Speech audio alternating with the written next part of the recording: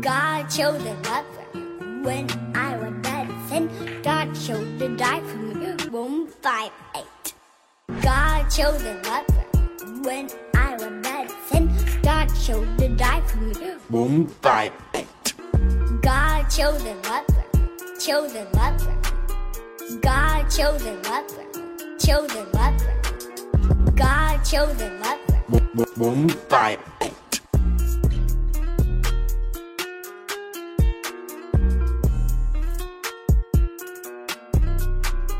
God chose a lover when I was dead in sin. God chose to die for me. Romans 5:8. God chose a lover when I was dead in sin. God chose to die for me. Romans 5:8. God chose a lover. Chose a lover. God chose a lover. Chose a lover. God chose a lover. Romans 5:8.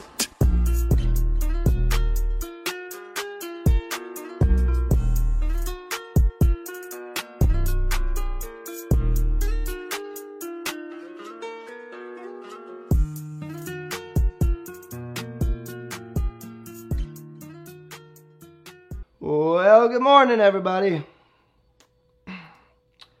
My voice is worse than yesterday, as you can tell. But I'm stepping out in faith. I'm not doing this just because I don't have a voice. But I'll tell you, if my voice does get too bad, I just can't talk, so I'll have to shut it down. So I'm going to do my best. Pray for me. Pray that God would restore my voice. Because I have a lot to say, man. There's so much I want to share this morning. But if I'm struggling to say it, I might have to save it for another time. So I'm going to drink water periodically and do my best. So, try not to be distracted by my voice. It's going to crack every 3 seconds. Get over it. Build a bridge. Like I tell my kids, they don't understand the joke. Why do you tell us to build a bridge?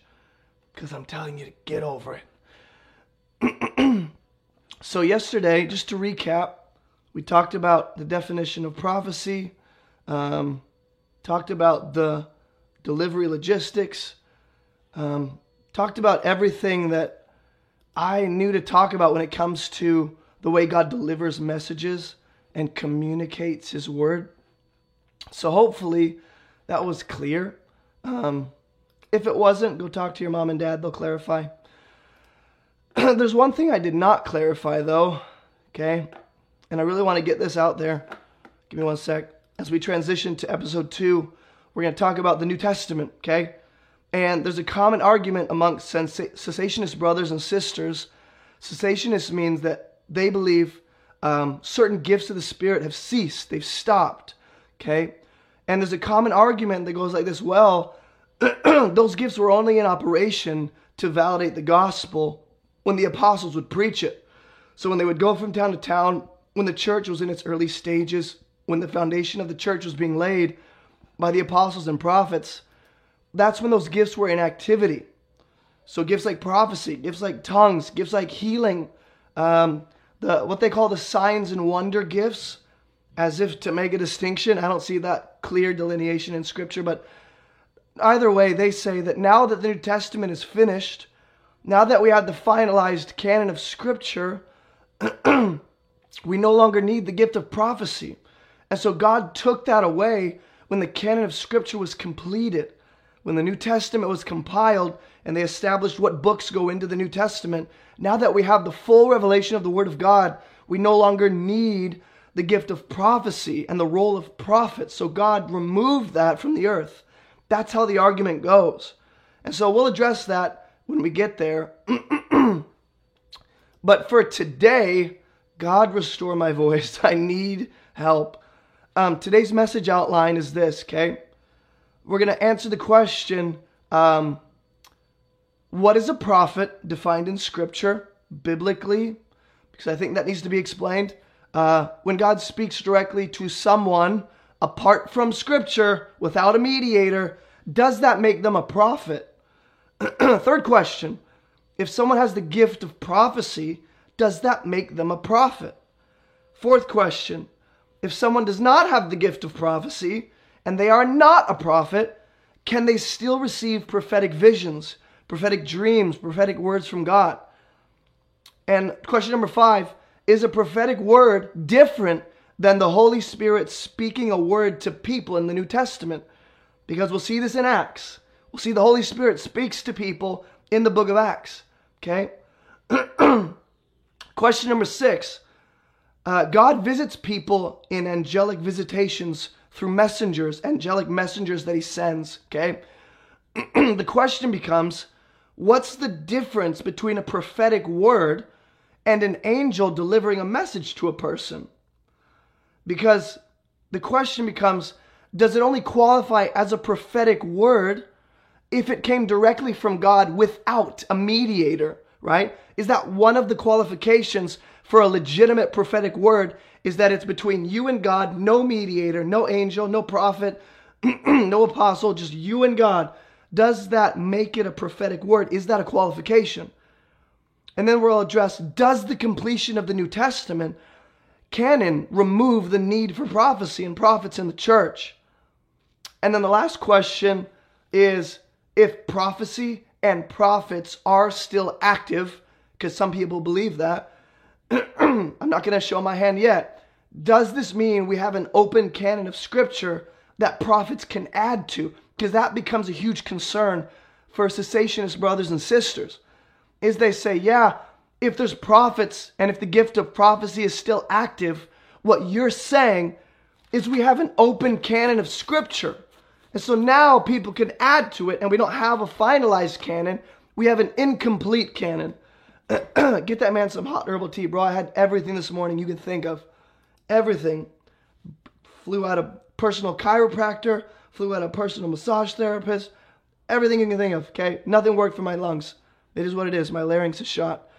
But before we jump into those things, there's one thing I didn't address in the last episode. Remember how I said, when God speaks, is it always apparently clear that he's speaking to the receiver? The recipient of the message, is it completely clear God is speaking? Or are there some times where it's not clear and the prophet's not sure? We talked about Jeremiah, we talked about Daniel, we talked about these different characters, Peter in the New Testament. There's one I missed, okay? And it's Paul on the road to Damascus. When he's blinded, right? Paul's considered an apostle and a prophet, but before that, he's blinded on his way to Damascus to murder Christians, put them in prison, and he's blinded by this amazing light, shines all around him and his companions. He hears a voice, and his companions hear it, but they perceive it to be something freaky. They don't understand what's being said. And Paul says, he hears the voice saying, Saul, Saul, why are you persecuting me? And Saul responds, who are you, Lord? He didn't perceive the voice, but he did understand there was authority behind the voice. So when God spoke, when the Son spoke directly to Paul, no mediator, just Paul and Jesus, and Jesus speaks directly to Paul. Paul doesn't go, my Savior, my God. He goes, who are you, Lord? It was not apparently clear. It was not obvious. So add that to the list that I gave you yesterday, just to reinforce the idea that, yeah, when God speaks to a person, it's not obviously clear all the time. Because that's a misconception when it comes to prophecy, is that if God speaks, he'll make himself clearly known and there'll be no question about it. That's not biblical. God makes himself known to the degree he wants to. And he allows the person who he's talking to respond, partner with him, kind of close in the gap and seek to know that voice better. So here's the other thing that I did not establish yesterday as we jump into prophets in the New Testament. Did God fail if the word was given and it didn't produce its intended goal? So when God gives a vision, a prophetic word, a dream, that he knows will fall short or not accomplish its intended purpose, right? Maybe it's to call someone to repentance. Maybe it's to move someone forward. Maybe it's like Jonah, go to Nineveh. Instead, he goes the other way. The question becomes, is that a waste? Is that a waste? Because some will say, look, God won't speak without purpose. I agree. God will never speak without purpose, but will God still speak to a person, give them the chance to accomplish the intended purpose, knowing they will not, and he still speaks? Will he do that?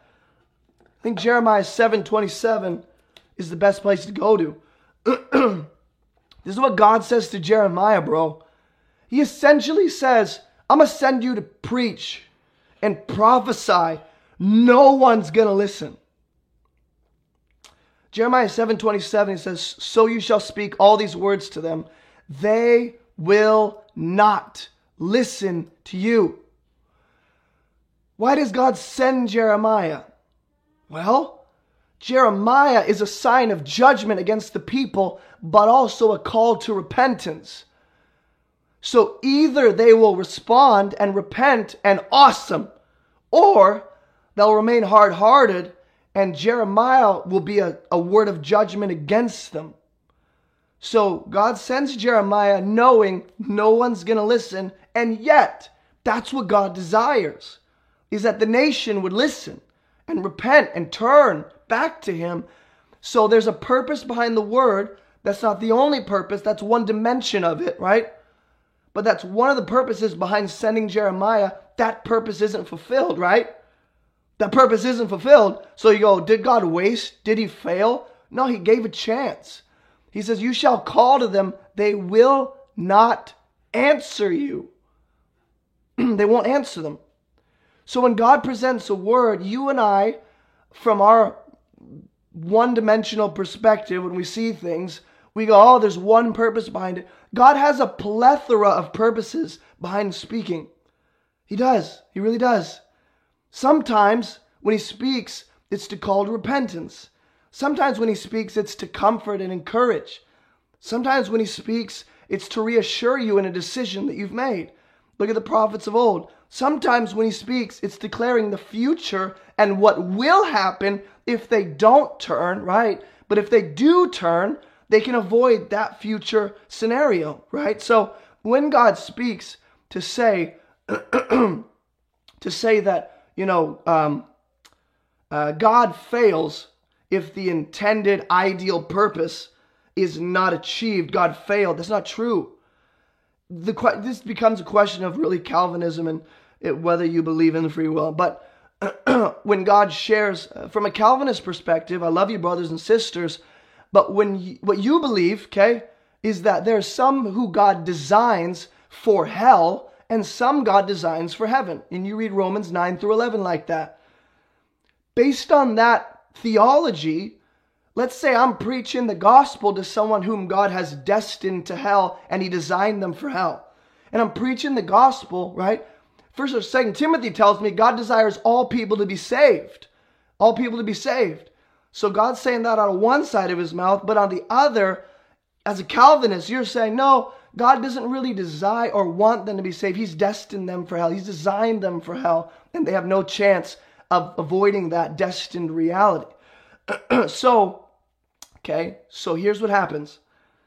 When we say that they're destined to hell, and I'm preaching the gospel desiring for them to be saved, that's the ideal.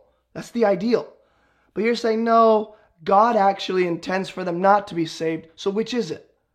Which is it? Does he desire for them to be saved or not? My perspective, when I read the scriptures, there is absolutely free will. And so I can tell who's a Calvinist in the chat just by the statements you're making. And again, you can be a brother or sister of mine. We can disagree. I used to be Calvinist.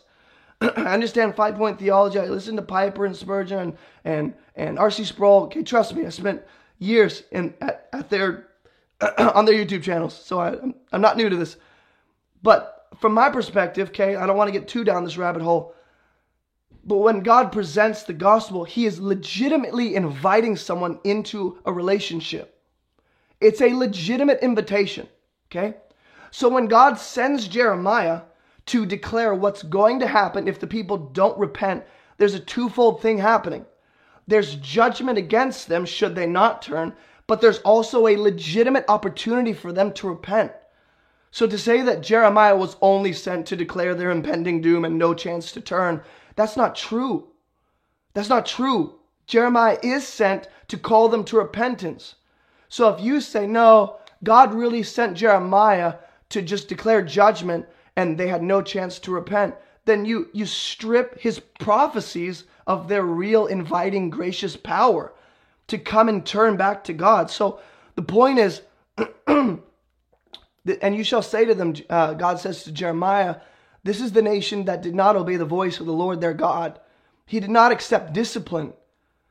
And they did not accept discipline. Truth has perished. It's cut off from their lips. Okay, so the question becomes, will God ever give a prophetic word with a purpose that won't be fulfilled because of the person, because of the circumstances, because the person doesn't obey and act in faith? And the answer becomes, yeah. And you're like, I'm not convinced. Well, that's not a waste. It's not. This is a legitimate opportunity. God is inviting people to partner with him, okay? To partner with him in his plan of redemption. Not to say we add to Christ, but to say we partner with him as ambassadors, bringing reconciliation and the message of the gospel. We're partnering. God's inviting, okay? So, Isaiah 55 verse 10, it says, as the rain and the snow come down from heaven, and they don't return there, but water the earth. Like when rain and snow come, they will at least water the ground they fall on, making it bring forth and sprout, giving seed to the sower and bread to the eater. Here's what God says, so shall my word be that goes out from my mouth. It shall not return to me empty. It shall not return void. It shall accomplish that which I purpose. It shall succeed in the thing for which I sent it. So to say that God never speaks without purpose is true. To say that God's purpose there's always a purpose that's accomplished, that's true. But the ideal, when we declare the gospel, God's desire is that people would be saved, okay? When they don't respond in faith and they disobey, that's not a failure on the part of God. That's a failure to respond on the part of the person. But the word that came as an invitation now speaks their judgment against them should they stay in rebellion, same as Jeremiah. Same as Jeremiah, okay? Go to Isaiah chapter 6. This is what Isaiah says. Not just about not just about the people of Israel during his time, but about what the generation of Jews in Jesus' time will be like. He said, here I am, send me. And he said, go say to this people, keep on hearing, but don't understand. Keep on seeing, but don't perceive. Make the heart of this people dull and their ears heavy. When's the last time you had heavy ears? I don't know what that feels like. Blind their eyes, lest they see with their eyes and hear with their ears and understand with their hearts and turn and be healed. Then I said, how long, O Lord? And he said, until cities lie waste without inhabitant. So Isaiah comes to declare, again, message of repentance, message of judgment if they don't repent. What's coming their way should they persist in rebellion and unbelief and idolatry and, and sexual immorality and all this stuff. Isaiah comes to declare what will happen. Okay, but God tells him, just so you know, your words will actually dull their hearts and eyes even more. They're not going to respond. They're going to see, but they won't perceive. They're going to hear, but they won't understand, right? This is exactly what Jesus says in the parable of the sower when he's explaining it to the disciples. So the answer becomes, is it a waste for God to spend his word or his message on someone who won't respond? It's not a waste. It's a legitimate invitation. I used to print out flyers as a youth pastor and send them out to every kid I knew in the high school, just pumping them out, putting them on cars. That was not a waste, right? Should they crumple it up and throw it in the trash? That was a legitimate invitation. They're the ones that decided not to attend the event that I was hosting. But it wasn't a waste. I'm still glad that I got it in their hands. There's probably a secondary purpose behind it. Maybe they became aware of the church now. Maybe God used that to kind of remind them of the faith they had as a kid, right? So when we talk about how God has a purpose behind his words, I will never disagree with that. And I'll never say God fails. There's always a purpose that's intended. But there's almost like layers of purpose. There's almost like layers of intent. Like, I want to repent. Should they not? This is judgment. Should they not? This will come to pass. Matthew chapter 13 speaks of the parable of the sower. Jesus is explaining to the disciples why he speaks in parables. He goes, this is why I speak to them in parables. Seeing, they don't see. Like, they're right in front of me, and they don't even understand who it is that's in front of them. Hearing, they don't hear. They're hearing the word of God from the word of God himself, emanating from the Father, and they still don't hear. Nor do they understand. There's lack of understanding. Indeed, in their case, the prophecy of Isaiah is fulfilled. You will indeed hear, but never understand. You will indeed see, but never perceive. Now, of course, God was sovereignly over, in the time of Jesus, the generation of Jews that did not see, that did not hear, that did not understand. God was sovereignly over that in order to actually bring his son to the cross through their rebellion and unbelief. God worked with that. God used it. God brought a temporary hardening over Israel until the atonement was finished, until Jesus ascends to the right hand of the Father. Okay, that national hardening. But then in Acts, in the New Testament, we see lots of Jewish people, even Pharisees and religious leaders, coming to the gospel, coming to believe in the Son and believe in who he is. So this was a temporary seasonal hardening that accomplished a purpose. The point is, Jesus still declared, Jesus still proclaimed to crowds that he knew would not understand, see, or hear. This people's heart is grown dull. From a Calvinist perspective, and I hate to get all like soteriological with this, that means salvation. But the point is, as a Calvinist, you say, God made their heart dull. No, their heart has grown dull like Pharaoh, who hardened his heart over and over, and God responds to that after enough time, and it's grown dull, and seasonally, God takes Israel and kind of positions them in that hardness of heart to bring the Messiah to the cross, accomplish our salvation, and then he can lift that as the apostles are sent out to preach. This people's heart has grown dull, their ears they can barely hear, their eyes they have closed, lest they should see with their eyes and hear with their ears, understand with their heart, and turn, and I would heal them. So guess what? God would heal them if they turn. The problem is, that's not the purpose for which Jesus came. He came, right, to actually bring division between father and mother household, to actually accomplish our salvation by being condemned to the cross. So if he just comes to the Jewish people, if he just comes to them and they turn, that leaves the rest of us screwed. So what Jesus does is he comes during that time in human history where Israel and Rome are positioned strategically, they're spiritually where they need to be, and Jesus is condemned to the cross, not so that Israel would turn and be healed, right, only, but also so they would condemn Christ to the cross and through that receive salvation for them and the Gentiles. So God's intent, he loves to heal, he loves to save, but for the purpose for which Jesus comes, he brings a word that actually further solidifies the hardness of Israel's heart temporarily, because they're not willing to listen, not willing to turn. Okay, so I got to get that off my chest. Now we can talk about what is a prophet, and we'll get to the New Testament. Okay, what is a prophet defined in Scripture? And here's how I would summarize it, okay, for those that are wondering. I don't think we ever take time to really like define these terms and come up with a statement that accurately represents what these terms are, okay? What is a prophet defined in Scripture? The bare bones of that is one who declares the truth of God by the Spirit of God. So a chosen vessel set apart by God to understand the mysteries of God's world, God's plan of redemption, for the purpose of revealing what is hidden to those he's called to as a prophet.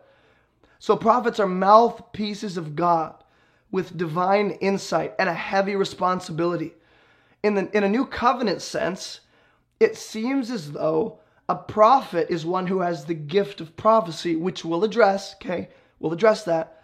But no matter what, if we're going to define prophet according to the actual definition of prophecy, remember, prophecy is revelatory in nature.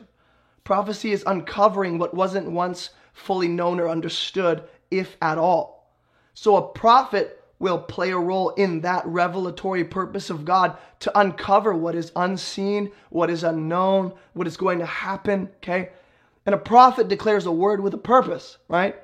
So a prophet is sent as a mouthpiece of God, chosen, set apart to go and declare something to a specific audience. It's a word with a purpose that they carry. Maybe they're going to ignite faith. Maybe the prophet is sent to cause repentance or to confirm the steps of the king. Maybe the prophet is sent to move God's plan of redemption forward or to exalt the Son. Maybe a prophet is sent to warn people to turn or to confirm a decision or establish steps. But, okay, when I read scripture, there are some who would say there's a prophecy that Jeremiah gives. I forget who it's about, but essentially he says the king will die. The king ends up not dying. I can't think of the passage right now. You'll have to go and research it. But that paired with what we talked about yesterday, how a prophet biblically can receive the right word, hear the right thing, okay, and still come to a wrong conclusion and interpretation. Like that's true. That's biblically true. We looked at the prophets in the New Testament and the Old to confirm that their prophet doesn't mean 100% success or discernment accuracy. We think of prophet as like never gets it wrong, like a true prophet of God, never fails, never makes a mistake. That's not true. God had to correct quite a few prophets. And in the New Testament, we see, along with the Old Testament, that there are prophets, and I'm not going to re-explain this, go watch the first video, that prophets can hear the right thing, see the right vision, right, and come to the wrong conclusion or interpretation about that word still. So a prophet is not someone who 100% success rate, 100% discernment rate. That doesn't seem to be, validated by Scripture, okay?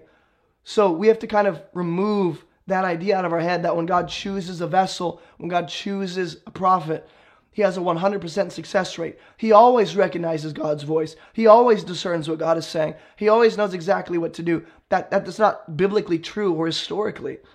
But let's go here, okay? Now that we know what a prophet is, it's very simple.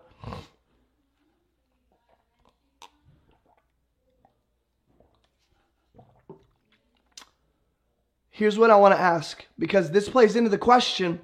I know you guys are really wanting me to get to it. Like, just tell us, do you believe that prophecy and the role of prophet is still active with the completion of the New Testament? We'll get there. Let's take baby steps by asking this question. Ready? When God speaks directly to someone apart from Scripture, I'm not saying it violates Scripture. I'm not saying it contradicts Scripture. I'm saying God is not speaking to them through the written word of God. He's speaking to them some other way, to a prophet, like Abraham, like Elijah. Like when God speaks directly to someone apart from Scripture without a mediator, does that make them a prophet? We really never think through these things. If the answer is no, watch. If the answer is no, this means that someone who is not a prophet and does not have the gift of prophecy per se can receive prophetic insight through dreams, visions, or a prophetic word by the Spirit, even if they don't have the gift of prophecy or are prophets. So for those that are, confused as to what I'm getting at, here's what I'm getting at.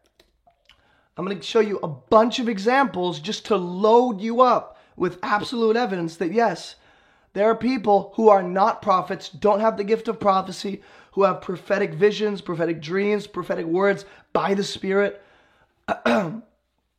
Okay? So, let's start with Acts chapter 15.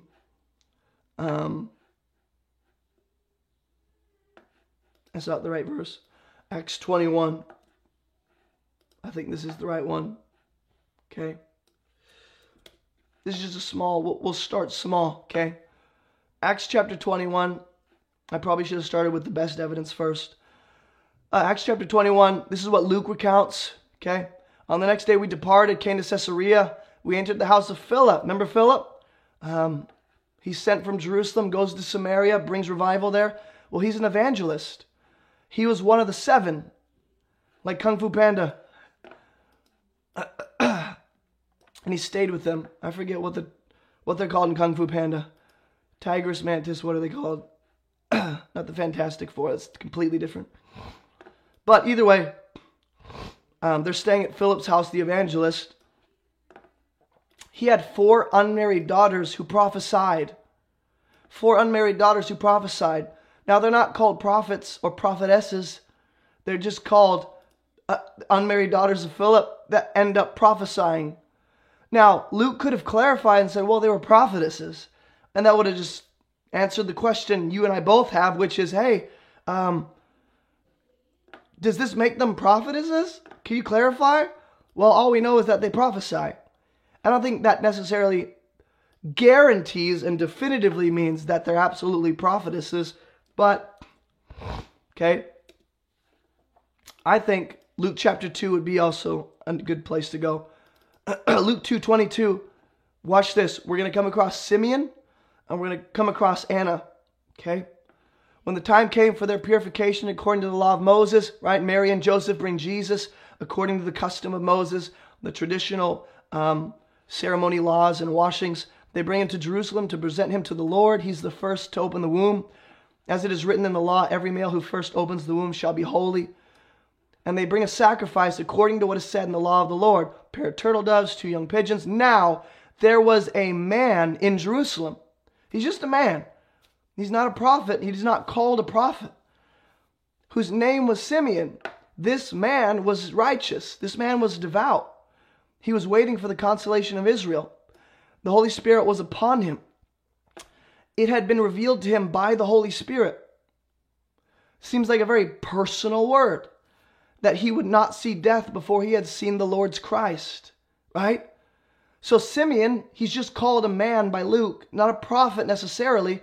He's a man who's righteous and devout. He gets a word from the Holy Spirit. Was that by another prophet? Was that a personal word directly from God without a mediator? We don't know. It just says revealed by the Holy Spirit. That he wouldn't see death before he had seen the Lord's Christ. And he came into the Spirit in the temple when the parents brought in the Lord Jesus to do for him according to the custom of the law. He took him up in his arms and blessed God. Okay, scroll down and we come across someone named Anna. There's a prophetess named Anna. And we'll talk about Anna a little bit. Luke chapter 1, Zechariah. He's just a priest. That's all he is. He's the father of John the Baptist. He just goes and does his duties in his time. And he actually encounters a direct messenger from God. And we can talk about that. But let me do this, okay? I should have started with this. In the Old Testament, here's a list of people who are not prophets, who don't have the gift of prophecy, that God directly speaks to without a mediator or without a mouthpiece, okay? I think I messed up this area of the notes, so just Cain, Hagar, Isaac, Jacob, which technically you could refer to Isaac and Jacob as prophets, Joseph as well, Aaron and Miriam, Israel, the entire nation. God speaks directly to them. They actually hear the voice when he comes down on Mount Sinai, and they go, oh, Moses, you go up, you talk to him. Gideon, Samson's parents, Solomon, the list goes on and on. So instead of going to Zechariah, because here's what will happen, he ends up prophesying here. Zechariah is filled with the Holy Spirit, and where is it? He can speak again because he was temporarily muted. God muted his microphone because he didn't believe that Johnny B was going to be born to him. So God kind of mutes Zechariah's mic. And now he says, his name will be John. And he can speak again. And he's filled with the Holy Spirit. And he prophesies, saying, blessed be the Lord God of Israel. He's visited and redeemed his people. He's raised up a horn of salvation for us in the house of the servant David. He'll go on and on and on. I don't have to read the whole prophecy. The point is, Luke recounts that Zechariah prophesies. And Zechariah is not a prophet. He's a priest. Zechariah is just an ordinary servant in the temple who's a part of the priesthood. Not the Aaronic priesthood, but the Levitical one. And he's just the father of Johnny B. And he ends up being filled with the Spirit and prophesying. He's not a prophet, but he's prophesying. It's like Simeon received a prophetic word, seemingly directly from God. Didn't make him a prophet. 1 Samuel chapter 10, verse 6, we actually see Saul before he's declared king, he ends up prophesying with a group of prophets. Does that mean Saul is a prophet? I don't think so. But they say he's numbered among the prophets. Look at him prophesying. Verse 10 and 11, he ends up prophesying among them, just like Samuel had said he would. When they all knew him, they saw he prophesied with the prophets. They said, whoa, what has come over the son of Kish? Is he among the prophets too? 1 Samuel 19, we have some other people prophesying. So this is less about receiving a word and more about giving a prophetic word as you're used to seeing a prophet do, not an ordinary individual. Okay. 1 Samuel 19, Saul actually sends messengers. Saul sends messengers to take David. And when they saw the company of the prophets prophesying, Samuel standing his head over them, the Spirit of God came upon the messengers of Saul, and they also prophesied. So you have random messengers sent by Saul to capture David. Spirit of God comes upon them and they start prophesying. Does that make them prophets? Were they prophets prior and are they now prophets? Verse 24 is Saul, undignified man, humiliating. He strips off his clothes, ends up going to David himself, pulls a Thanos, I'll do this myself. And he ends up stripping off his clothes like you do on a weekend. And he too prophesied before Samuel. And he lay naked all that day. Just to be clear, this isn't undergarments. This seems, it could be undergarments that are at least covering him. But I think the way the narrative goes, he's being humiliated and stripped like Nebuchadnezzar. He lays naked all day and all night. Thus it is said, is Saul also among the prophets? So there are those who prophesy that are not prophets. There are those who receive prophetic words that are not prophets. Genesis chapter 20, because remember, the qualifications we're working with is, hey, there can't be a mediator if they're going to receive a prophetic word, and it has to be directly from God. Okay? This happens with Abimelech in Genesis 20. Abraham goes toward the Negeb. He sojourns in Gerar. Abraham said of Sarah, she's my sister. Abimelech, king of Gerar. He took Sarah. But God comes to Abimelech directly. This is a personal, direct encounter with God in a dream by night. And he says to him, you're a dead man because of the woman whom you've taken, for she is a man's wife.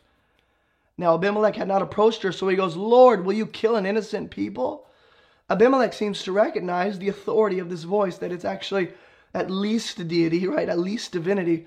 We don't know if he knows this is the God of the heavens. But either way, God comes directly to Abimelech. Does that make Abimelech a prophet? I don't think so. God also comes to Nebuchadnezzar in Daniel chapter 4, verse 28 through 32, directly in a dream. No mediator, just coming directly to Nebuchadnezzar. And you're going, well, a dream isn't. Oh, hold on, watch. Daniel chapter 4. Watch what happens. This isn't the dream part.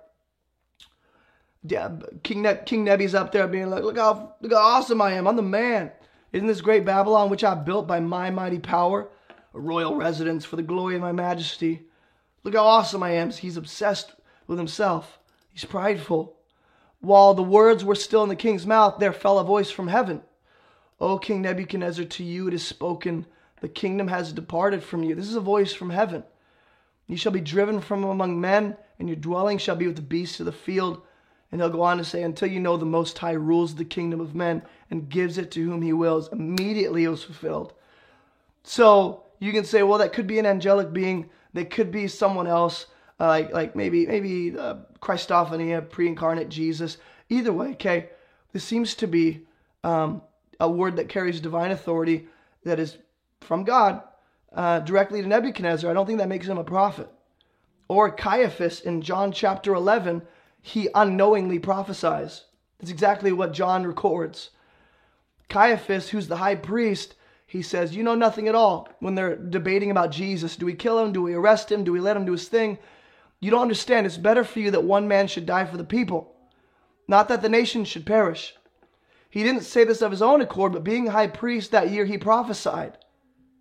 It doesn't say being a prophet. It doesn't say Caiaphas is a prophet and a mouthpiece of God. He says he's the high priest. Therefore, he prophesies that Jesus would die for the nation. And not for the nation only, but also to gather into one the children of God who are scattered abroad.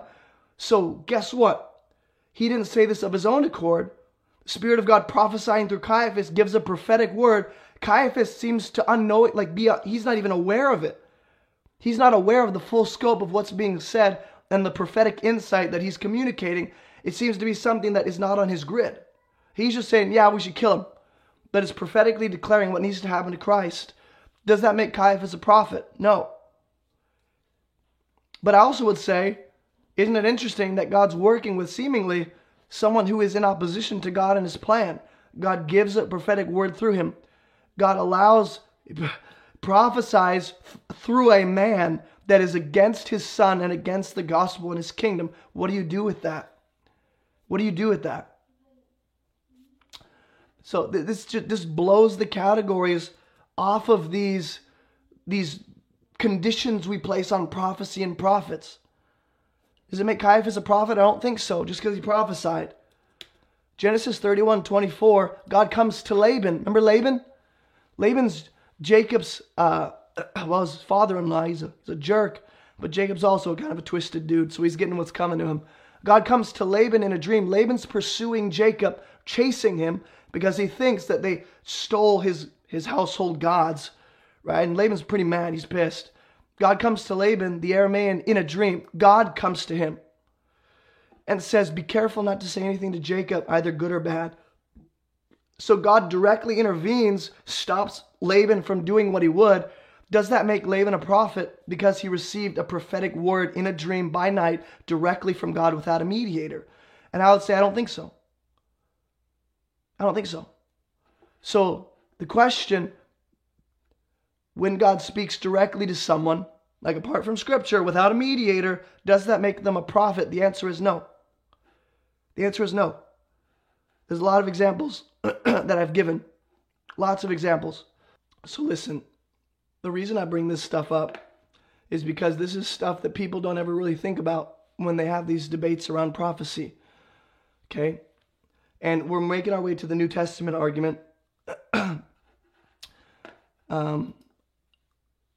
A question we should ask is, look, if someone has the gift of prophecy, like the actual gift, not just like a one-time encounter in a prophetic dream or a prophetic word by the Spirit, but if someone has the actual gift of prophecy, which we'll talk about later, does that make them a prophet? The short answer is, I believe so, yeah. But I think we don't need to worry so much about labels and office as much as we do about just doing what we're called to with what we've been given.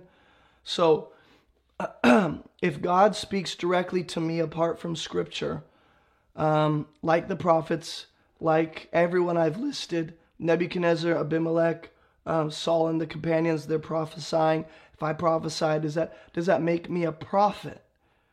The answer is, I don't believe so. I don't believe so.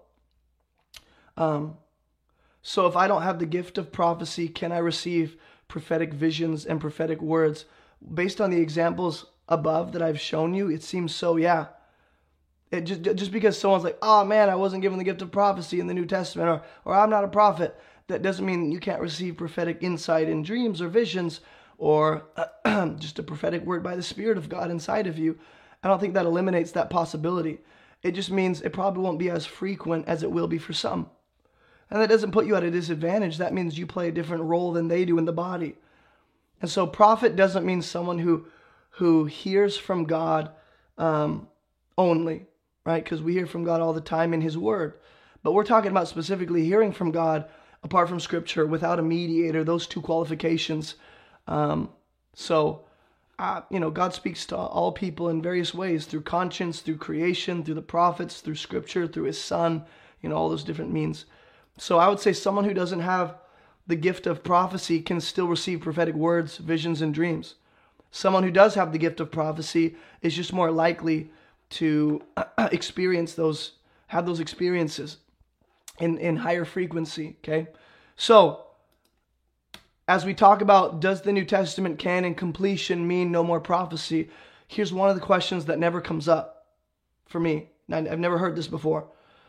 Is a prophetic word different than the Holy Spirit speaking a word directly to someone? Like when the Spirit of God directly speaks to a person, which is what we see in the book of Acts, Acts 10, Acts 11, Acts 13, Acts 20, Acts 21, when we see the Spirit of God directly speaking to a believer, is that different than a prophetic word? And if it's the same thing, and you're going, no, there's no difference. Okay, then that means the Spirit speaking to us directly is prophecy. And when we speak by the Spirit, technically, in a biblical sense, we are prophesying. When the Spirit of God is leading our words, when they're rooted in Scripture, exalting the Son, magnifying God, advancing the kingdom, promoting faith in people. Right? When I speak in a way that's led by the Spirit, consistent with God's character and word, technically prophecy is happening. Prophesying is happening because we're speaking forth from God. So Acts chapter 10, verse 19. These are some examples, okay?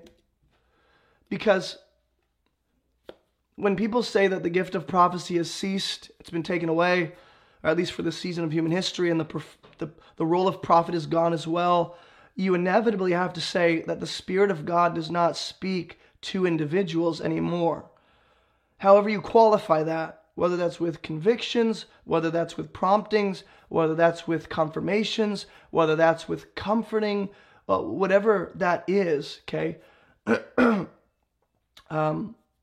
Josh says, Jason, can you go into the meaning of the angel saying Jesus is the Spirit of prophecy? At some point in the series, if you didn't already, I missed the start of this one. Absolutely, yeah. I'll probably get to that in tomorrow's or Thursdays.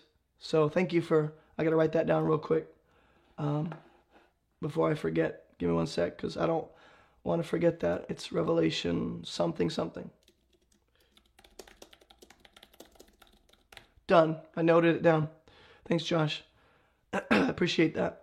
So, okay, the question becomes, if, the gift of prophecy, role of prophet is gone, does that mean that the Spirit of God doesn't talk to people anymore? Cessationist brothers and sisters might say, well, no, we're not saying that. Like, there's still the comforting, the encouraging words of the Spirit, the promptings, maybe the convictions. I'll say, isn't that a form of the Spirit guiding and speaking to us? What do you qualify as speaking? Is it a direct voice from heaven? Is it a clear, word for word, I hear a voice? What do you qualify as the Spirit of God speaking? That also has to be understood.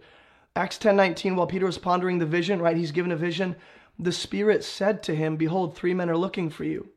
So this is not Peter sitting with a prophet, and the prophet's like, hey man, the Spirit wants to tell you that there's 3 men looking for you. This is Peter receiving a vision on the rooftop about essentially the Gentiles receiving the gospel. And the Spirit says to him, after the 3rd time, he hears the vision or sees it, and he's like, I don't know what's happening. The Spirit goes, that's all right. 3 men are looking for you. Well, how did that word come? It didn't come by a prophet. So we can't say every time in Acts, the Spirit speaking is just a prophet coming and talking by the Spirit. Because right here, there's no one around Peter.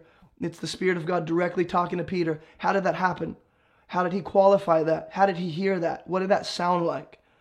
Okay, so does the Spirit of God talk to people? He does. He does. So if that's the case, that is going to be a part of or under the umbrella of prophecy. That becomes one of the ways now that God communicates prophetically to people.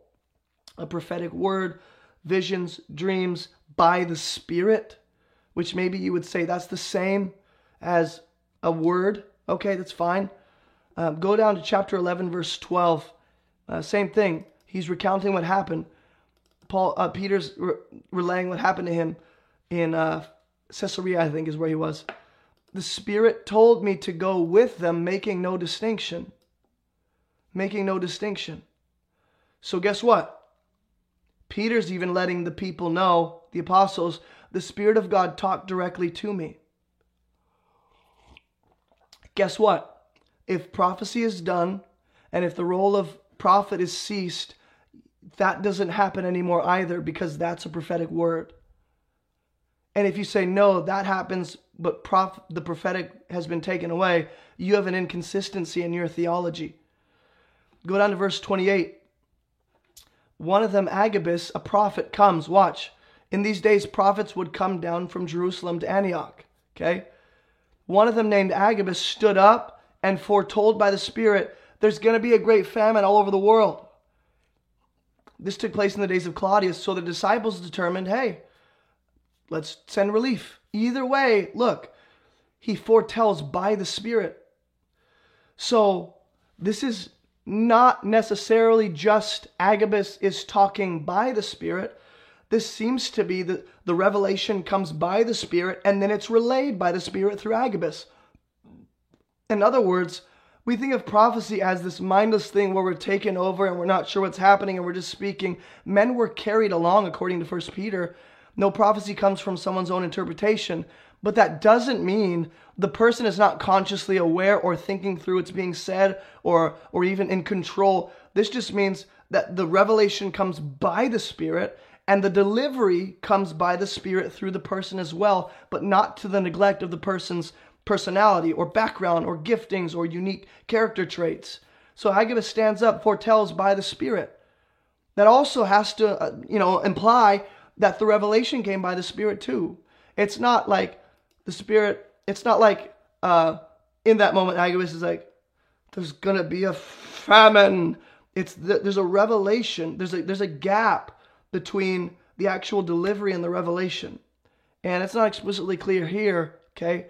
But I'll show you as we move on that I think our modern understanding of prophecy and this mindless being taken over, it's just not a biblical view. There are times where people will say things, but that doesn't mean they shut down and they're like taken over by the ghost of the Holy Spirit. The Spirit of God fills us, works with us, partners with us, speaks through us as vessels. But that's not to the neglect of our personality and individuality, you might say, not in a negative sense. Watch this, Acts chapter 13. The Spirit of God actually says to a congregation. To a congregation. Now, they were in the church at Antioch, prophets and teachers. Barnabas, Simeon, Lucius. Here are the prophets and teachers, okay? A lifelong friend, Manaen and Saul. You got 5 prophets and teachers. While they were worshiping the Lord and fasting, the Holy Spirit said, set apart for me Barnabas and Saul for the work to which I've called them. I used to read that as the word coming to Barnabas or coming to Saul or both of them. But it's saying to which I've called them, as if to be talking about them, not to them. So whatever the word is, the Holy Spirit is speaking to the congregation. Now you might say, well, this comes by the prophet because he just noted, by the way, there are prophets and teachers in Antioch. And then the Spirit of God says, presumably through the prophets, set apart for me Barnabas and Saul. I have no reason to disagree with that. No reason at all. It doesn't explicitly say that this word came by the mouth of a prophet or it was a prophetic word in that sense. It just says the Spirit said. This can include a prophetic vessel. This can include a prophet speaking for sure. And I think it's most consistent with the context to say that one of the prophets or all the prophets here among the 5 had that same confirming word in Revelation. Maybe that's how it worked. I would say that's most consistent with the context. But the point is, the Spirit of God speaks to a group of people. And so if we're going to say that the New Testament canon completion has ended, you cut off the speaking of the Spirit to both the individual and groups. You sever that, okay? And I know people are okay with that because they've never had a legitimate experience prophetically. That's fine. Acts chapter 20, Paul says he's constrained by the Spirit to go to Jerusalem, and the Spirit testifies to him that in every city afflictions, imprisonment awaits. So the question becomes, how do you qualify the Holy Spirit testifying to you? Is this personal conviction? Is this prophetically confirmed by other believers that you trust? Is this something that keeps popping up among trusted prophets? Not trusted prophets, but remove air quotes.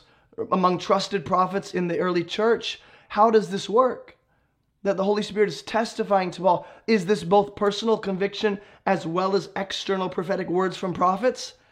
It could be a mixture of both. The point is that the Spirit of God is making it abundantly clear to Paul without him not being sure. Oh, no. It's abundantly clear. that there's imprisonment and afflictions waiting for him, and the Spirit testifies to that. So the Spirit of God is quite active in the book of Acts, very much talking to people.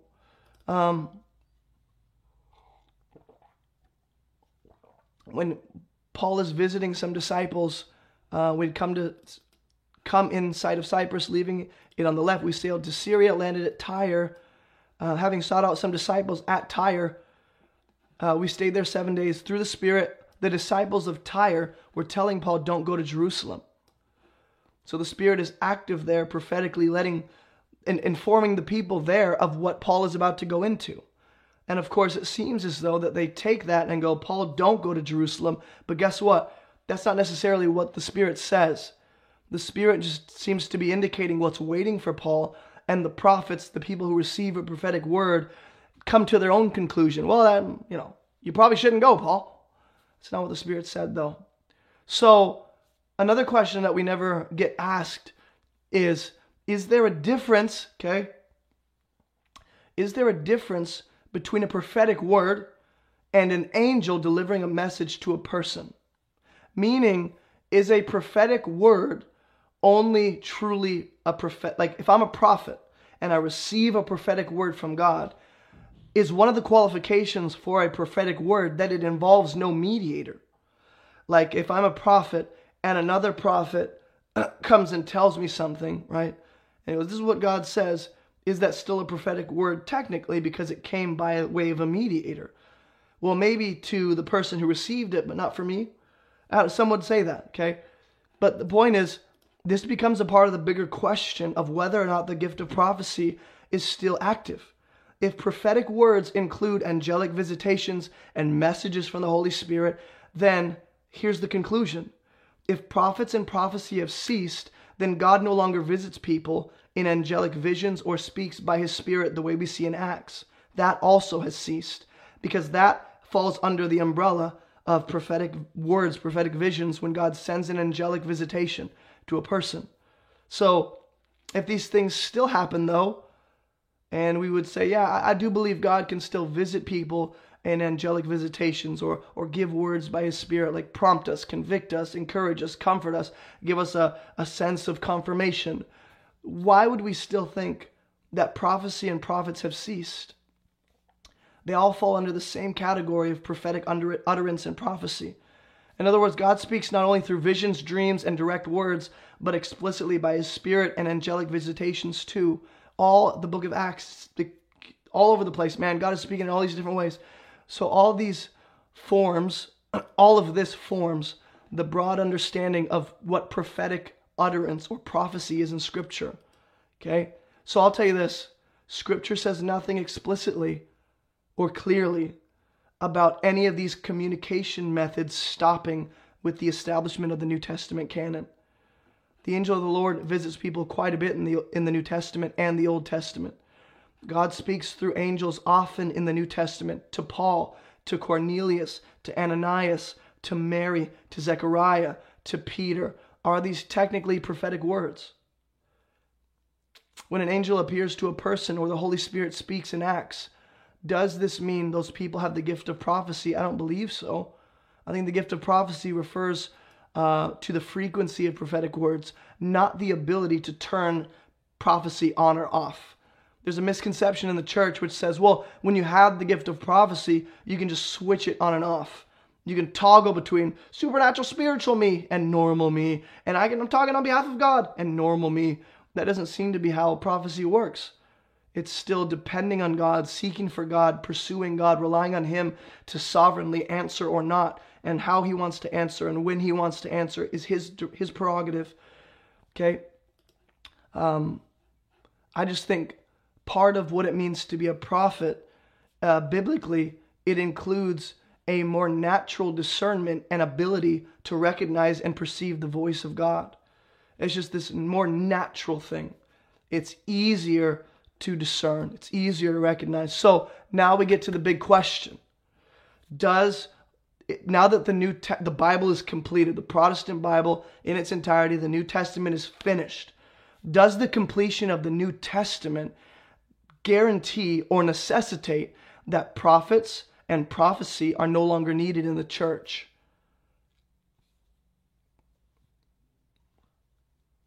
That's the question we're answering now.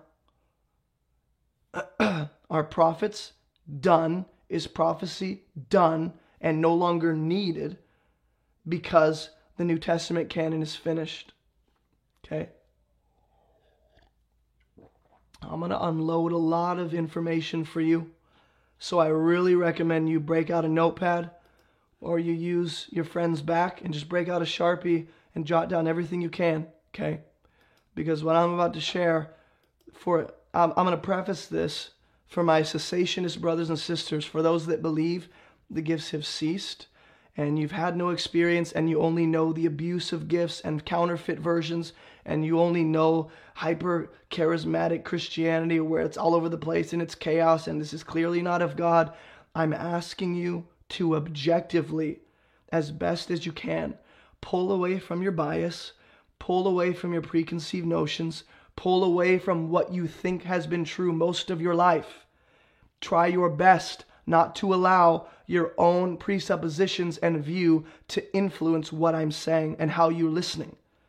Pull away from it and objectively listen to what I'm saying. And really weigh these things biblically, logically, be reasonable. Don't allow MacArthur or Lawson or R.C. Sproul to whisper in your ear. Pull away from that and just listen to the scripture objectively. Okay? I'm going to start by saying this. When prophecy was active, if indeed it has ceased, when prophecy was active throughout human history and prophets were active, scripture was still sufficient. The entire new canon of scripture was not complete, but we still believe that scripture was sufficient. And we're going to define what sufficiency of scripture means. Because I think also, based on your view of the sufficiency of scripture, you will come to a conclusion about prophecy based on what you think sufficiency of scripture means. So, I will say this. The operation of prophecy doesn't make scripture insufficient. Because some will say, hey, the New Testament canon is here. Therefore, any word we get prophetically is unnecessarily redundant because all it's going to do is say what the scripture already says, or it's wrong because it's going to go against scripture. Those are your two options. I think that's a false dichotomy. I think we have a third option that we don't ever consider. And I'll get to that in a minute. But I will say this.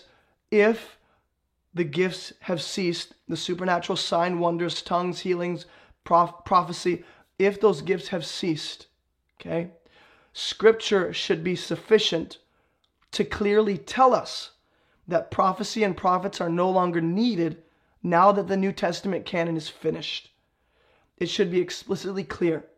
It shouldn't be this mysterious game where we're piecing things together and forming a picture that scripture doesn't out of our own bias. So the question becomes, what does it mean that scripture is sufficient? There's a doctrine called the sufficiency of scripture. What do you believe that scripture is sufficient to do? Well, I'll tell you what the scriptures are not sufficient to do. From Genesis to Revelation, the Bible as a whole is not sufficient to give me directions on how to make pizza. The scripture is not sufficient to tell me how to get to the nearest Chuck E. Cheese. Not because I'm a creep, but because I have kids, you weirdos. The scripture is not sufficient to tell me which medication to take when I have strep throat. Scripture is insufficient to answer people the way the Spirit of God answers in the New Testament through prophetic words. People like Simeon, where it was revealed to Simeon, hey, you're not going to die until you see the Messiah. Or Anna, same kind of prophetic word. Or Agabus, hey, there's going to be a famine. Guess what? If you remove their prophetic words and you just have the New Testament doesn't give us the information that the Spirit of God gave those prophets and people. So in that sense, the words that other prophets received from God about personal or regional or congregational direction, those words from God included information that you wouldn't find in the completed canon of Scripture. So when we say that Scripture is sufficient, usually people mean 2 Timothy chapter 3. Okay, 2 Timothy chapter 3. And I'm not trying to minimize the beauty of Scripture. I'm helping you think reasonably. When you say Scripture is sufficient to do what? To accomplish what? What is it good enough to do? Can't tell me how to make a pizza or how to get to Chuck E. Cheese. Or all these are dumb examples. I get that. But when you think about it, you go, yeah. So what else have I assumed Scripture should be sufficient to do that it never says it is? I'm not going to shut off Google Maps and throw my map away and just look at the Bible and say, tell me how to get to, I don't know, this new church I'm going to. Lamentations, a lot of weeping and mourning, but not a lot of directions. So there's a lot that the Scripture is not sufficient to do. You can't be so mindless and rigid about this. Think for yourself. 2 Timothy chapter 3, all Scripture is breathed out by God. Listen to what Scripture is sufficient to do. Okay? All Scripture is breathed out by God. That's what makes it sufficient to do what Paul is about to say it's capable of doing. Profitable for teaching, profitable for reproof, correction, admonishment, more correction. How about training specifically in righteousness? So this is not a vague sense of teaching. This is not a vague sense of correction. It's training and teaching and correcting with a standard. And the Scripture is the standard. The Scripture presents us a Messiah and an actual perfect resurrected Savior that we're trying to be like. So there's a standard for righteousness. There's a standard to correct people by. There's a standard to actually expose mistakes and failures in my own life. There's a standard to actually use to teach and train people up, that the man of God may be complete. Now, I've heard some pretty silly arguments where people read this and they go, well, you know, in the Old Testament, prophets are called men of God.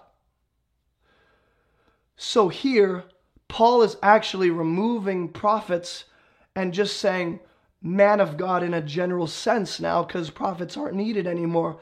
If that's not the most reading into the text I've ever heard, I don't know what is. The point is, we're training to be complete in Christ. And the Scripture is sufficient to do that. Guess what Jesus says in John 17? Sanctify them in your truth. Your word is truth. So guess what the Word of God is sufficient to do? It's sufficient to accomplish a spiritual work in the people of God. The Scripture is sufficient to sanctify you and mature you and grow you and progress you into the image of Jesus. And Scripture is sufficient to equip you for every good work God has called you to. You've been designed in Christ as a new creation for new good works that God prepared before the foundation of the world. How do I prepare for that? How do I get equipped to do those? Scripture is what equips us and completes us and sanctifies us into the image of Jesus, not just by growing and sanctifying us and going to work in our hearts, but also by showing us the standard of the Son so we know who to go after. So let me tell you what Scripture is sufficient to do.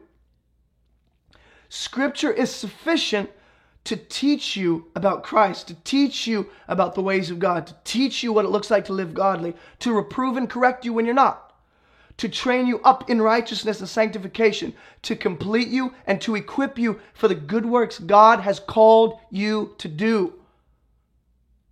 Where does it say that sufficiency of Scripture means no more prophecy, no more prophetic role, no more Spirit of God speaking, no more angelic visitations? Where does it say that? Let me tell you, Scripture is sufficient to accomplish a spiritual work in the people of God. And that has physical, practical dimensions to it, but specifically, it's spiritual in nature. So the Word of God is spiritual truth, watch this, that accomplishes spiritual goals and does spiritual things through the people of God in the world. And so some would say the New Testament version, okay, some would say that the New Testament version of prophecy, or rather, now that the canon of Scripture is completed, prophecy has morphed into teaching. And they say teaching is now prophecy.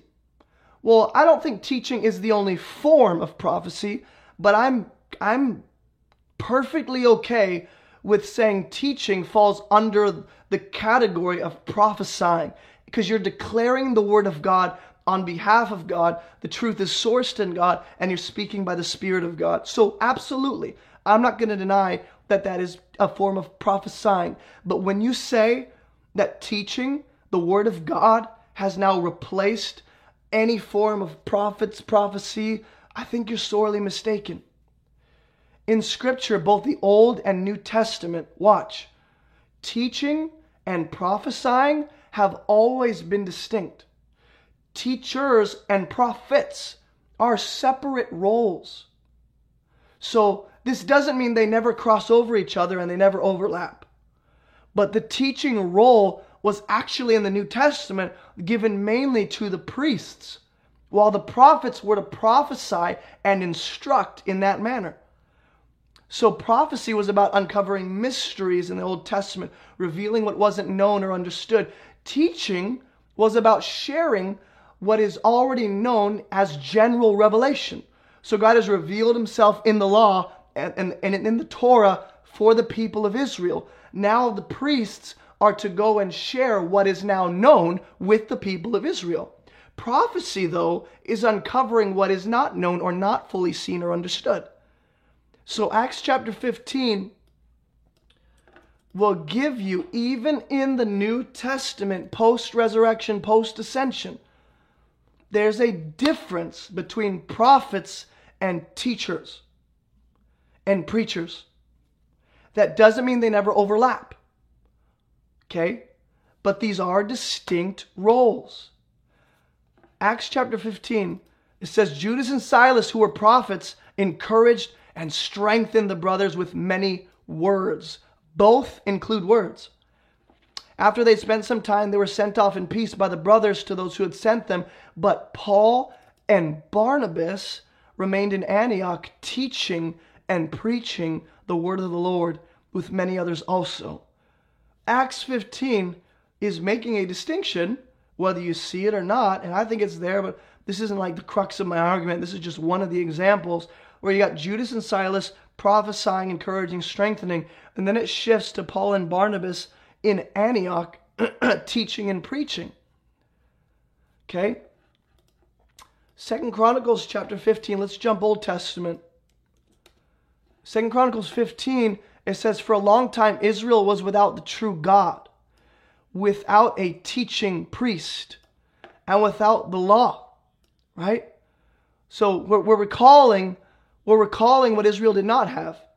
Specifically, the priests were involved in the teaching of the law, right, for the people of Israel to know the living God.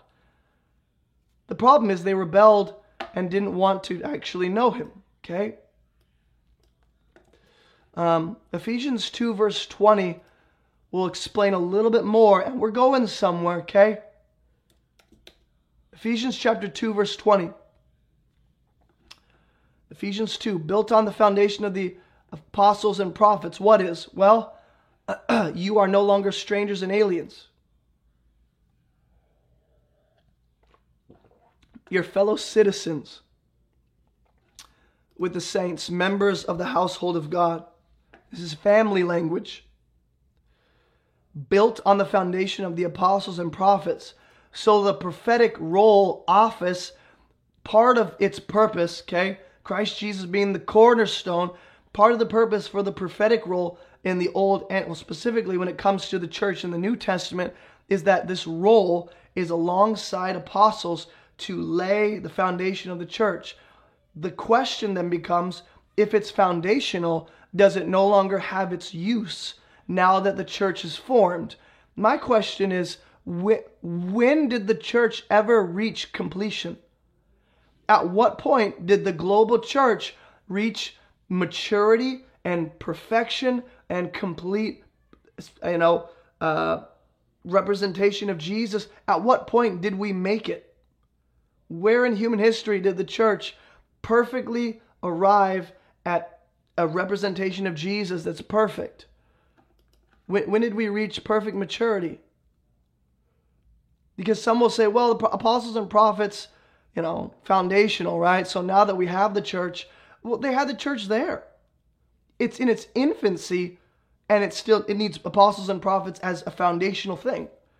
That doesn't mean that now we're out of our infancy stage. We no longer need prophets. There's a lot of reading into the text there. And I'll show you why, because I'm going to make my way through Ephesians, okay? Ephesians 2:20, and then we'll get to Ephesians 4. Ephesians 2, and then Ephesians 3. It says, the mystery of Christ, which was not made known to the sons of men in other generations, as it has now been revealed to his holy apostles and prophets by the Spirit. Regardless of what role, regardless of what you're calling a prophetic word, the Spirit of God is the one who reveals that prophetic word and insight and understanding. There's a direct encounter that either a prophet or an apostle will have with the living God. So, the mystery of the gospel, he's not talking about prophets in the Old Testament. He's saying now, in this day and age, when Paul is writing this, now the gospel in its entirety, Jew and Gentile, one family in Christ, new humanity, that's been revealed to apostles and prophets by the Spirit. You can't say that the fullness of that mystery was revealed to prophets in the Old Testament. He's talking about New Testament prophets. Okay? Like Joshua says, at what point does a house no longer need its foundation? Because when we say apostles and prophets are foundational, so you just rip the foundation out now that the house is built? Well, we're talking about the work they've done, so you just remove their role entirely? That's not a logical conclusion to come to for me. Now you go to Ephesians 4, and this is where the crux of my argument is going to be. Okay? Apostles and teachers are different. Look, it's very clearly spelled out here in Ephesians 4. Very clearly. Paul says, I therefore, a prisoner for the Lord, I urge you to walk in a manner worthy of the calling to which you've been called, with all humility, with all gentleness, with patience, bearing with one another in love. I'm going to pop my ears or I'm going to go insane. Eager to maintain the unity of the Spirit in the bond of peace. Now watch. This all falls under what we're about to look at. The overall context and main point is live a life worthy of the calling as one new humanity in Christ, united. That's why he's about to spell out all the stuff we have in common. Okay? Watch. There's one body. We're a part of one body. There's one Spirit. We were spiritually made alive by one Spirit, and we're filled with one Spirit.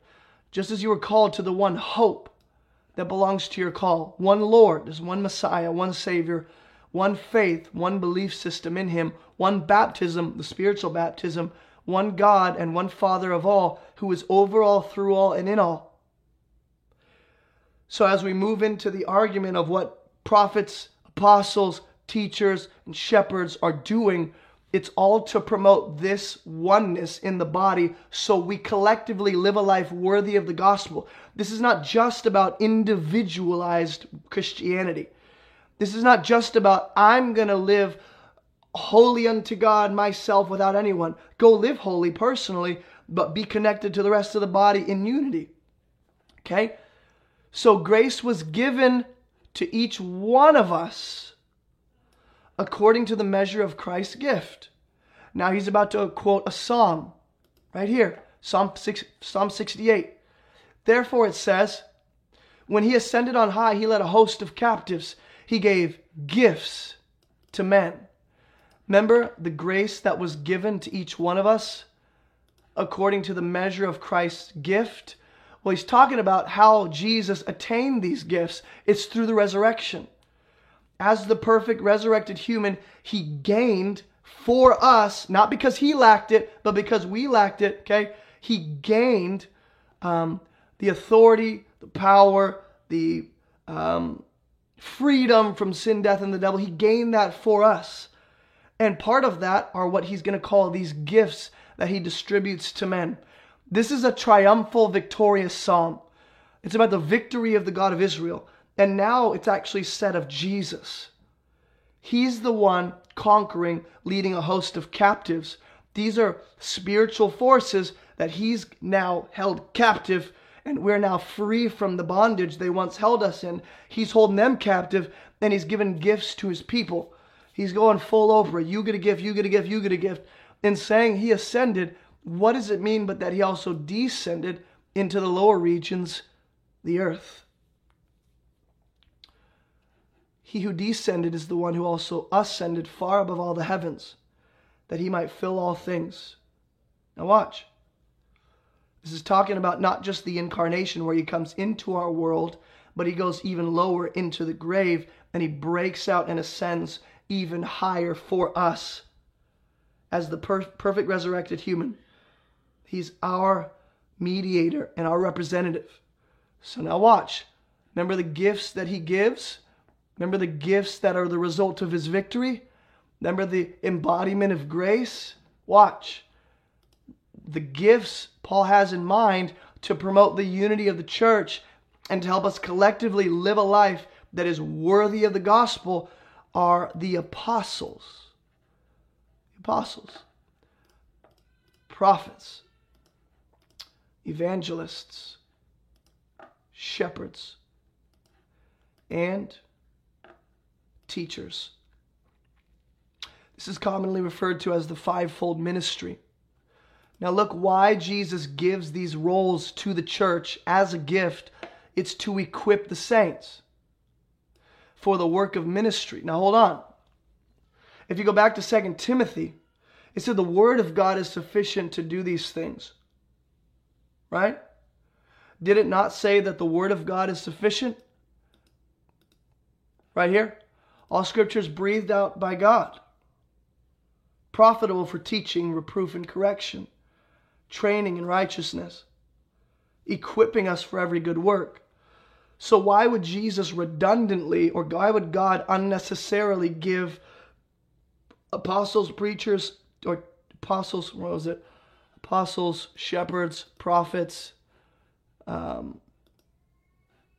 apostles, prophets, evangelists, shepherds, teachers. Why would he give those roles if they're just doing what the word of God already does? What's the point of those roles? Isn't that unnecessary? We have the completion of the scriptures. We have the completed canon of scripture. So we don't need shepherds. We don't need teachers. Like I can grow myself. I have the completed canon of scripture. It's sufficient. Guess what? The existence of shepherds and teachers doesn't minimize the sufficiency of scripture. That's part of it. The way God distributes his word, the way he sanctifies people in his word, the way he grows people up into the image of Jesus does not just include the word of God that does it. It includes shepherds and teachers and evangelists that wield that word and train people up in that word by teaching it accurately. So, the argument goes like this. If shepherds and teachers don't minimize the sufficiency of Scripture, why do prophets and apostles? Because some will look at this list and go, well, apostles and prophets are no longer needed. Where is that? Well, 1 Corinthians 13. We'll get there in a second. But let me show you something. Okay. If I haven't made any points yet, I'm about to. I really am.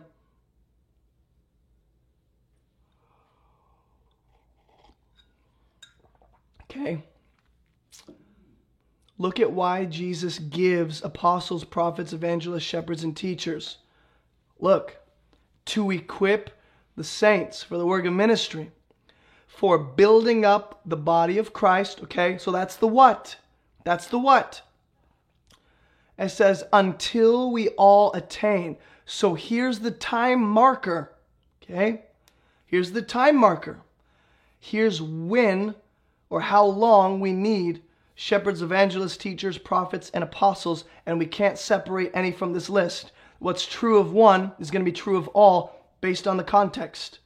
Okay, there's no reason to make some unbiblical separation. What's true of one is going to be true of all. So if one is going to last for all of for the remainder of human history, then they all will last. By the way, apostle here, think more of like a missionary, someone who goes and establishes churches. This is not capital A apostles. These are different. These are people who are commissioned out to go and plant churches, set up elder boards, raise people up, get them structured. They're very different. They're more like missionaries, okay? So I don't believe that this is a capital A apostle. Those have indeed ceased, right? The 12 or 13 who actually saw Jesus visibly after the resurrection, they have ceased for sure. But that doesn't mean with them comes the removal of prophecy or the removal of tongues or the removal of healings, because these gifts were not just confirming in nature. They did lend credence to the gospel. That wasn't their only role. If that was their only role, then yes, there might be an argument and a case for maybe they're not needed, but that's not their only role. Apostles and prophets here, this is not about evangelism or confirming the gospel, okay?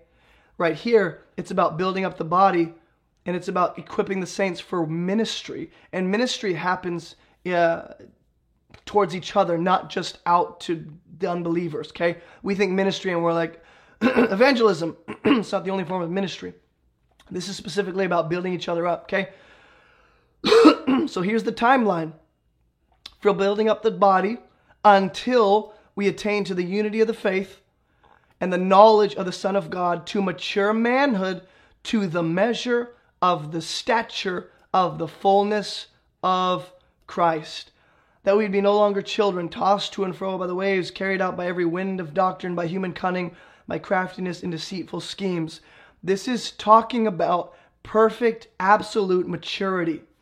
The stature of the fullness of Christ, that's not talking about any position I reach or achieve prior to perfection. That is perfection. That's talking about collective, perfect sanctification, perfect maturity, perfect manhood, actually reaching the stature of Christ. That happens with the glorified bodies. That doesn't happen this side of heaven. Because as long as sin persists, as long as we live in a broken world tainted by corruption and sin, perfect fullness, maturity, that's not possible, especially in these bodies. That's why God gives us glorified bodies. So the timetable attached to the need for apostles, prophets, evangelists, shepherds, and teachers is we need those 5 roles until we all, as the global timeless church, reach perfect maturity in Christ. Let me ask you something. Has that happened? And if so, when? Because I want to be a part of that. And if I missed it, I want to get back on the train and make sure I'm a part of it. But if it has not happened, if perfect maturity is the standard and the goal, right? If fullness of Jesus is the absolute goal, and that's the reason we need prophets, evangelists, shepherds, teachers, apostles. If that's the reason, then we need those 5 roles biblically per Ephesians 4 until we reach the fullness of Christ. And that's why this passage so perfectly mirrors and parallels with 1 Corinthians 13. 1 Corinthians 13 will talk about the perfect that is to come instead of the partial. And people will run to that and say, yes, the canon of Scripture. The canon of Scripture. It doesn't say that. It says the perfect. It says the perfect. It's referring to perfect vision, perfect understanding, perfect maturity. That's literally the timetable Paul gives. He says God gives these roles in the church to build us up until we attain. So once we attain perfect maturity and fullness of Christ, the stature of Jesus, perfect sanctification, once we reach that, guess what? We don't need these roles. But until then, we need these roles. And you can't say, well, only 3 of them, not apostles and prophets. Paul doesn't make that delineation. You did. That's a man-made delineation. So guess what? Here's another scripture that confirms the fact that prophets and teachers are different roles and different gifts. Doesn't mean they don't overlap. Doesn't mean they never cross over. But look, for those of you that are going to say, well, prophecy has changed modes. Now that the completion of the canon is here, prophecy is just teaching. Nope, can't do that. Got teachers, got prophets right there. Can't do that. Can't morph them into one super role. They're different. So, that argument falls apart. That doesn't mean teaching is not prophetic in nature. It means prophets and prophecy is going to be distinct from teaching. Teaching is a part of a way to prophesy, but it's not prophecy in its entirety. It's one of the ways. So let me read you a quote, because during my research, I was researching like, what do cessationists believe about the gifts and why? What's their biblical support and evidence? Okay, and 1 Corinthians 13 is what they usually go to. It's not a good argument in my opinion. But it all falls apart with Ephesians 4. I think that's like a one and done silver bullet for me. Like, it's really, there should be no debate after this. But we can keep going. Here's a quote that I got. We're all familiar with gotquestions.org. Usually the first resource that pops up when you Google a Bible question. Was Jesus the Messiah? Is prophecy still for today? So I Googled that and I said, is prophecy still for today? Got Questions article got pulled up. So I'm reading it. Here's a quote from the article that I want to kind of break down. Now, I'm not attacking them in any way. I'm just thinking through this biblically. I love their work. I love what they do. I love their ministry. But I think right here, there's some issues with what they said. And I just want to address it, okay? Here's a quote from, I don't remember what the article's named. You'll find it if you just search, is prophecy for today, gotquestions.org. They say, the author says, also note the transition from prophet to teacher in 2 Peter 2:1. There were false prophets among the people, even as there shall be false teachers among you, parentheses, emphasis added. Peter indicates that and I'm reading a quote, okay, this is not my personal belief, I'm reading a quote. They are cessationists. They believe the gifts, at least prophecy, based on the article I read, they believe it has ceased in its original capacity, or it's morphed into teaching, okay?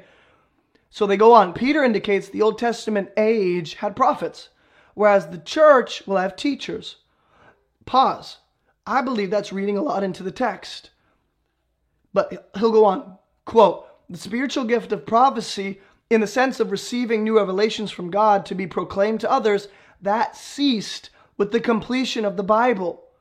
During the time that prophecy was a revelatory gift, it was to be used for the edification, the exhortation, and the comfort of men. Quote, 1 Corinthians 14:3. The modern gift of prophecy, which is really more akin to teaching, I've already debunked that, still declares the truth of God. What has changed is that the truth of God today has already been fully revealed in His Word, while in the early church it had not been fully revealed. Okay, so this author's argument, the one who wrote the article, he's essentially saying we don't need prophecy because prophecy was needed when Scripture was not yet fully compiled and we didn't have a full revelation of God's Word. And I'll get to that in a minute. Let me talk about what he says in 2 Peter 2:1, because that can sound like a reasonable argument. The issue I have is that Peter's whole point in this context is he's warning against false teachers, okay? And the way he warns against false teachers is by referencing the fact there used to be false prophets in the Old Testament who also taught the people wrong. And we see this in Jeremiah. He explicitly will talk about how false prophets prophesy, one, and then they teach the people to do wrong, two. So Jeremiah even delineates between prophecy and teaching. But 2 Peter 2:1, the context is warning against false teachers, protecting against false teachers, okay? He says, false prophets also arose among the people, just as there will be false teachers among you, who will bring in secretly destructive heresies, denying the master who bought them, bringing upon themselves swift destruction. And he'll go on to talk about what a false teacher will be like in the New Testament. Stop. Peter is the context. He's addressing false teachers by referencing false prophets. By referencing false prophets to address the issue of false teachers is he saying that that teachers and the teaching role has replaced prophets and the role of prophet? Is he saying that? And I would say that's completely off the grid of what he's doing. That's reading a lot into the text by saying, look at how Peter is letting us know that from the old to the new, there's a transition between prophets to teachers. He's not saying that. He's just specifically addressing teachers by referencing false prophets. He's not saying teachers have replaced prophets. That's an argument from silence. He's not saying anything about that at all. I think that's reading a lot into the text. So that's silly, in my opinion. Like, that's not a replace. Teachers don't replace prophets. Ephesians 4, Ephesians 2, Ephesians 3, I think has confirmed that. This Acts 15, 2 Corinthians 15. There's always been a delineation between teaching and prophecy. Peter's not creating some new category that didn't exist prior. And so, well, now prophets have morphed into teachers. He's not saying that. He's addressing false teachers because that's an issue in the early church. He's not saying anything about false or about the issue of prophets and prophecy. So we can't add to what Peter's saying. The whole main point is watch out for false teachers. The point of what Peter's doing is not, hey, by the way, there's no more prophets anymore. It's reading a lot into the text. And I've already shown you that modern prophecy, when he says, quote, the modern gift of prophecy, which is really more akin to teaching, that's not true. Teaching is a mode and a way to prophesy, but teaching is not prophecy in its entirety. It's not. They're distinct, they're different, but they still overlap. And teaching is a way to declare the word of the Lord the same way a prophet does when he receives a prophecy. Or when he gives a prophecy, he's declaring the word of God, just like a teacher does. But teaching doesn't replace prophecy. So the argument goes like this for whoever wrote this article. And I'm not attacking him, I'm clarifying what I think is the issue at the core, okay? Let me say it like this. The argument goes like this for whoever wrote this article, okay? The need for prophets in the New Testament is due to the incomplete revelation of the scriptures, okay? The New Testament is completed. But prior to that, there was partial revelation or an incomplete biblical canon. And so because there was only partial revelation, right? That's the reason why prophets were needed. That's the reason why prophecy was active. The problem with that argument is this. Prophets in the New Testament weren't even addressing things that Scripture speaks directly to. And I've already shown you this with Simeon in Luke chapter 2. Remember? Luke chapter 2, it was revealed to Simeon that he would not die before he saw the Messiah. Scripture is insufficient to tell Simeon that, which is exactly, like even with a completed canon, Scripture in its entirety, if Simeon never received that word from the Holy Spirit, Scripture as a whole doesn't give us that information and wouldn't tell Simeon that data. So, in that sense, Scripture is insufficient to tell Simeon that he won't die before he sees the Messiah. That's why he receives the word from the Spirit. Same with Matthew chapter 23. Jesus talks about how he will send prophets and wise men and scribes. Agabus' prophecy in Acts chapter 11, when he talks about the famine that's going to overtake the world. Guess what? I'm not minimizing the beauty and the sufficiency of Scripture for what it's intended to do. But technically, Scripture is insufficient to tell the apostles that there would be a famine in their time. So guess what? Agabus stands up, receives a word from the Spirit, and shares that information that even a New Testament, even a completed canon of Scripture wouldn't be sufficient to tell them. So when we say that, the reason prophets were needed was because we only had a partial revelation or an incomplete canon, that's not a logical conclusion to come to. Because what God told people through prophetic words and by the Spirit didn't even touch what Scripture touches.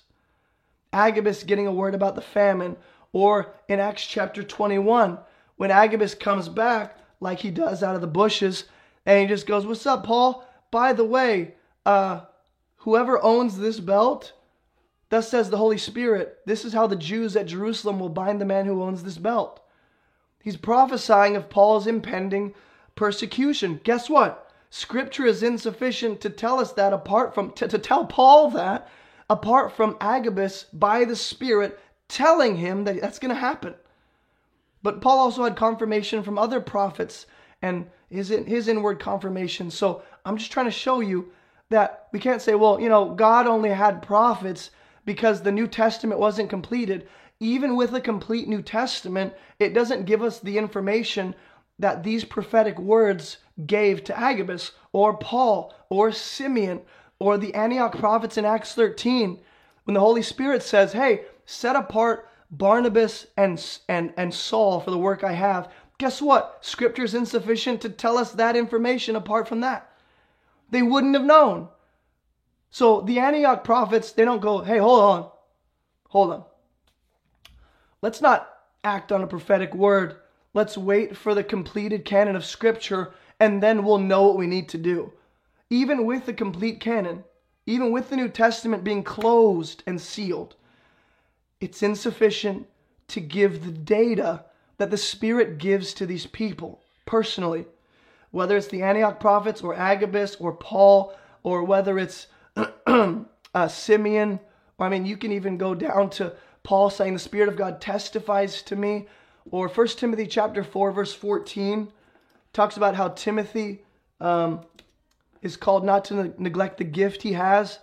It was given by prophecy when the council of elders laid their hands on Timothy. So one of the ways God gives gifts and the methodology behind gift distribution included prophecy. That was a way to distribute a gift to Timothy, was through the prophetic laying on of hands by the elders.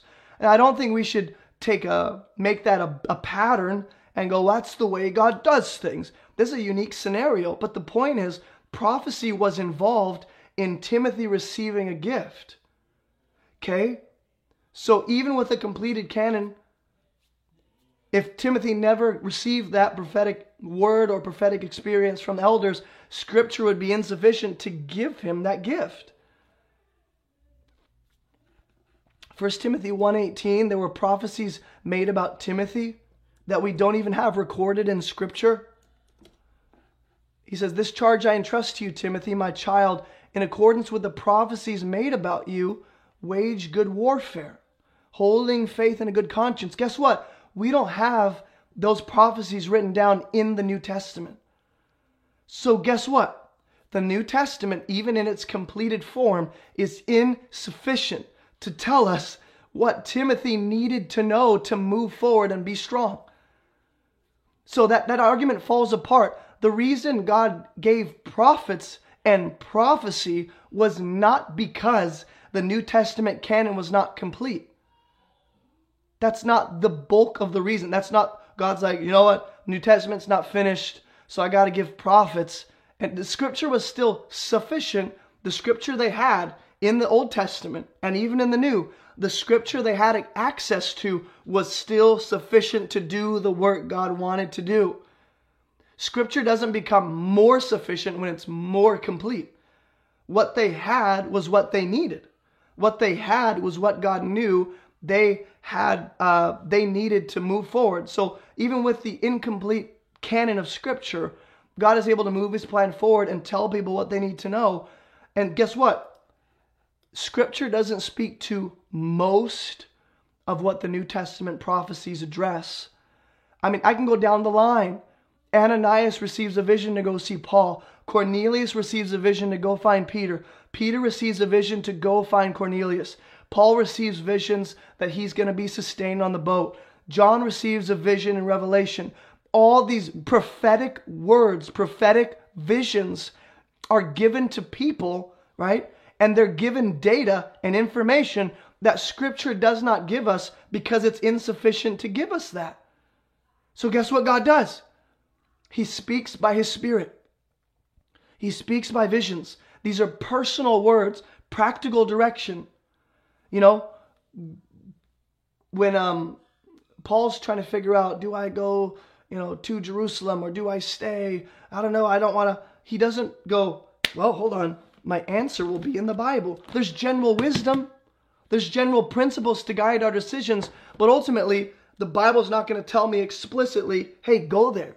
Or don't go there. Or hey, move there and get a job. There's wisdom I can glean. But ultimately, the decision is going to be made through prayer and fasting and consulting wise people. So guess what? That argument breaks into pieces. That, we don't need the prophets or prophecy anymore because the New Testament's complete. Those are two different issues. Two different issues. Okay? Very, very, I don't know how else to explain it, and I'm trying to be as loving as I can. And man, I was hoping to get to the sons of the prophets, but I have a meeting. I'm really trying to not be too late too, with my mighty men because I love them. So I'm gonna stop shorter than I planned to, and then tomorrow we'll talk about, can the gift of prophecy be taught or developed? Because that's also a question that comes up, okay? So guess what? Let me take you to 1 Corinthians 13. Usually a cessationist, someone who does not believe in the gifts, prophecy, tongues, like they have ceased, and they're no longer in operation, they'll go to 1 Corinthians 13. The reason I brought up Ephesians 4 first was because I think this parallels so perfectly with 1 Corinthians 13. And I wanted to prime you and get you ready to understand what's about to be said. Okay?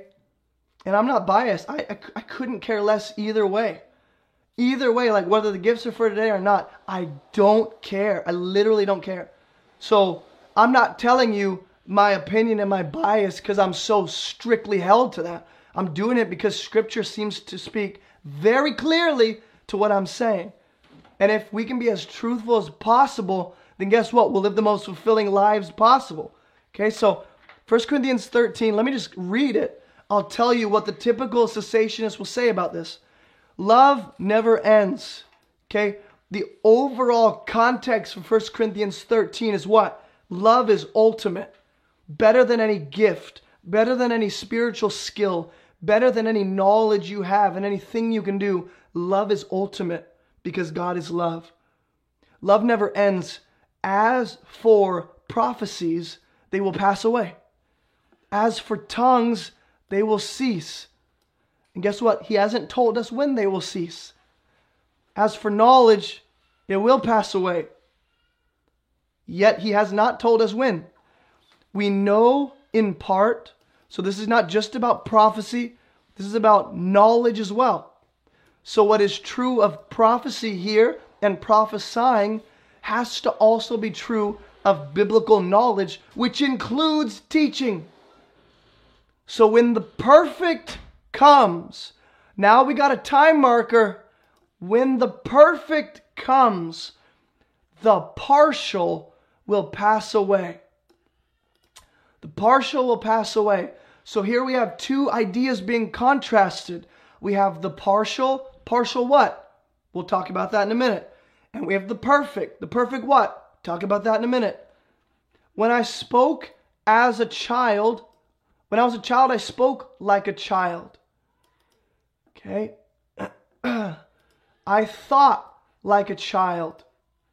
I reasoned like a child. This plays into what it means to have partial. The partial, so far, seems to indicate maturity. Just like Ephesians 4, that the fivefold ministry is given to equip and train so that we're not little kids running around all immature and not even knowing our Father. We can grow up and be mature. Same argument happening in 1 Corinthians 13. When I became a man, I gave up childish ways. Okay, so what he's talking about is physical stature, physical maturity that he's going to relate to spiritual maturity. For now, we see in a mirror dimly. That's the partial, right? Becoming a man here is talking about maturity. but then I'll see face to face. Now I know in part. That's the partial. Then I shall know fully as I have been fully known. So now faith, hope, and love abide these three. The greatest of these is love. Guess what will happen when I stand before Jesus? I will no longer have need for faith. I won't need to believe in the unseen. I'll no longer need to hope because I'm not waiting for anything else. I have arrived. When I stand before the living God and I'm given a glorified body in the resurrection, in the new creation, that's it. I'm not waiting for anything else. I'm not hoping for a better reality. It's here. And that's why I say in the new world, hope doesn't exist anymore because we're not waiting for anything better. There's no hope in heaven, you might say, right? And there's no faith anymore because I'll be seeing what I've been waiting to see. So you know what's going to last in the kingdom though? It's this. Love. That's the whole point of his argument. He's dealing with a church that has chosen gifts over love. They've prioritized spirituality and being supernatural above loving the church. And he's addressing that by saying, look, and here's the typical cessationist argument. Let me give you the typical cessationist argument. Well, right here he's talking about the perfect. That's going to be the completion of the canon of Scripture. Where does it say that? Well, right here. We'll see face to face. And James talks about reading the Word of God. And it's like a mirror. We're seeing what we need to fix. Okay, James still admits that the Word of God in its completed form is still a mirror. Did he not? Well, yeah, he's using it to make the point that it shows us what we need to change. Sure, James is still saying the canon of Scripture, and of course it's not completed when James is writing his letter, obviously, but the point is he's still saying it's a mirror. Let me show you what the whole point of this passage is. Love outlasts even faith, even hope, even every gift that we have. Because guess what? In the new creation, when I see Jesus face to face, I will not have partial knowledge. Right now, we only know in part. How many of you know God perfectly? How many of you know one thing about God perfectly? The answer is none of you. I don't. None of us know anything perfectly about God. He can't be perfectly fully known this side of heaven. He's incomprehensible. When we stand before him, guess what Paul says? And you're reading into the text, brother. It doesn't say about standing before the living God. Okay, let's break this down word for word. Love never ends. Prophecies will pass away. Tongues will cease. Knowledge also will pass away. So if you're saying prophecy and tongues are gone, you also have to throw out knowledge itself. We know in part and we prophesy in part. But when the perfect comes, the partial will pass away. So guess what the perfect is? It's contrasted with partial knowledge. It's contrasted with partial prophecy. Which means the perfect has to be perfect knowledge. Yeah, good job. And what prophecy brings up, the mysteries of God and the revelation of the world and his plan of redemption, the perfect will be perfect revelation. Yeah, good job, guys. You're on it. When I was a child, I spoke like a child. I thought like a child. I reasoned like a child. So now he's bringing in the issue of physical stature and maturity. I became a man. I gave up childish ways. Therefore, now, the analogy he just gave of physical maturity and stature relates to what he's about to say. Now we see in a mirror dimly. We're looking in a mirror dimly. What does that mean? We prophesy in part. We know in part. We see God partially. We don't see him perfectly. We don't know him perfectly. We don't prophesy in this perfect state where I have every detail and I have all mysteries known. That's why he'll say, if I know all mysteries, he's talking about prophecy at the start of chapter 13. Right here.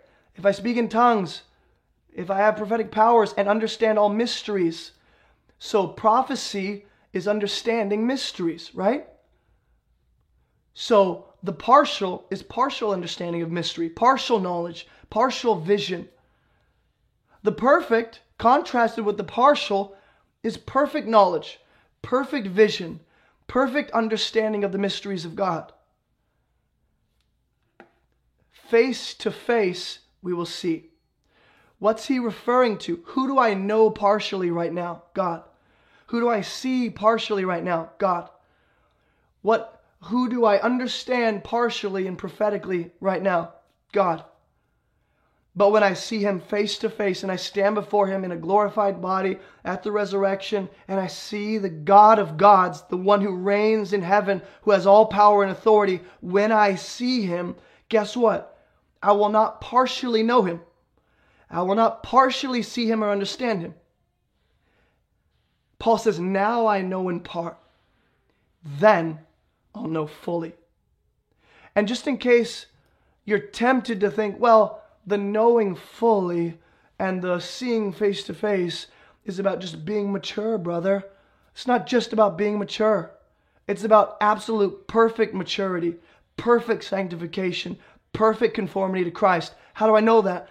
Because the standard that we are knowing is that as we are fully known. Did you catch that? So the degree to which I am known by God perfectly is the degree to which I will know him. That's the time frame on how long we need prophecy and knowledge and tongues and any other gift God has given. It's until perfect maturity and stature and vision of God. Does that not confirm what Ephesians 4 said? That we need these roles and these gifts until perfect maturity, perfect conformity, perfect vision. That doesn't happen this side of heaven. That doesn't happen at any point in human history as long as we live in a fallen world. So guess what? We need those gifts and we need those roles. They might vary in degrees, right? They might function in different capacities throughout different seasons of human history. They're still in operation because of the fact they're given to build us up in Christ in the direction of perfection. So until then, we need it. So if the church is not perfect, if you're not perfect, if you don't see God perfectly and know him perfectly, guess what is still needed and still active? Prophecy. Now we can talk about the varying degrees to which it's active and the varying degrees to which it's even needed.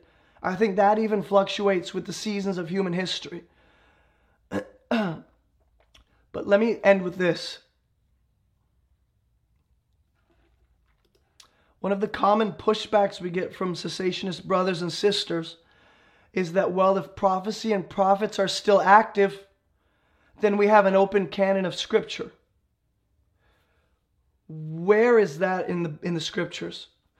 If Scripture is sufficient, then Scripture should be sufficient to tell us that prophecy has ceased. We don't need it anymore because the canon of Scripture is complete, which, by the way, the perfect here doesn't refer to the New Testament completion of and the canon of Scripture. But if it's sufficient, it should be sufficient to tell us prophecy ceased and prophets are done. And it should also be sufficient to tell us that if prophecy is active, then the canon of Scripture is open. Where is that? So the question becomes, is it true that if prophecy and prophets are still active, the canon of Scripture is still open? I don't believe so. Many prophets didn't write down anything in the canon of Scripture. Many people who received direct visions from God without a mediator outside of Scripture, received direct vision or words from God, didn't have a hand in writing and composing the biblical narrative. Being a prophet doesn't necessitate you write down authoritative Scripture, and it doesn't mean you have permission to do so. Prophets don't just run the show.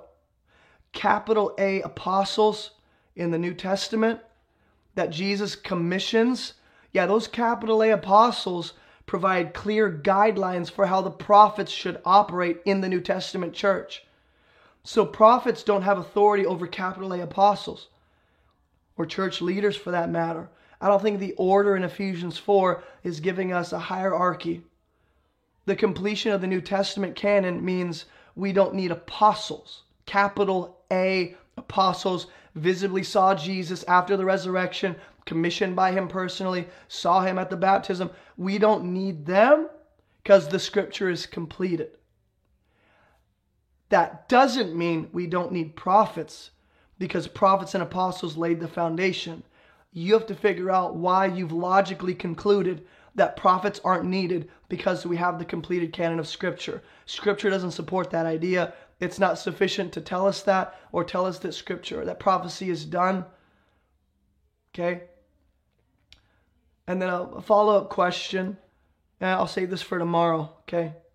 This just turned into an 8-part series.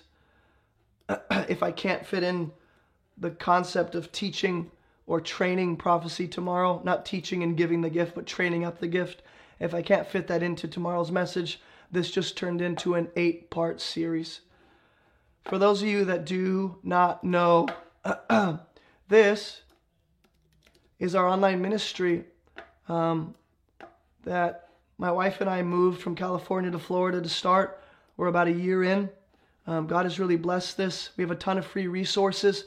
Our mission is to teach people how to read the Bible so they can live and teach the Bible themselves. We want to move people towards Jesus. That's all we're doing. Every decision we make, it's how can we move people towards Christ? How can we exalt Him? How can we magnify Him and grow their faith in Him? So we have a bunch of free resources, no cost to you. Free Bible study courses online, free devotional studies online, free Bible study worksheets, free Bible study workshops. We have a completely free online church you can join today. It's linked in the YouTube description below and on TikTok. Okay, you can get a copy of my book, Fruitful. You can check out our online church and join right here on the website or in the YouTube description below. If you want to donate to what God is doing here and help us create all this content for free to everyone around the planet, if you want to help more of these messages to get out, if you want to help us resource the church and reach the lost and make disciples, you can give right here on our donate page. You can give through debit or credit card one time. You can send a check right here to this address, P.O. Box. You can give through PayPal. You can give through Cash App. You can give through Venmo. You can give right here on YouTube. We have Super Chats. You can give through Patreon as a monthly supporter, whether it's $4 or $10, and you get a bunch of exclusive benefits. You can buy some church merch, and that supports this ministry and makes this possible, because I do have a wife and 2 kids. This is my full-time job. And then I think that's everything. Get a copy of my book if you haven't. Join the online church if you have not. And just enjoy all the free content that we have. And tomorrow, Lord willing, we'll be back here ready to rock. And we'll get to it, all right? I love you guys. Keep moving towards Jesus. Visit AboveReproachMinistry.com if you have not already to get involved, whether it's praying or donating or being a part of the online church. We have about 3,000 people in our online church community. And I think you'd find someone to get along with and grow in your faith with. So I think that's it for today, guys. I'll see you guys tomorrow. And I love you all. Keep moving towards Jesus.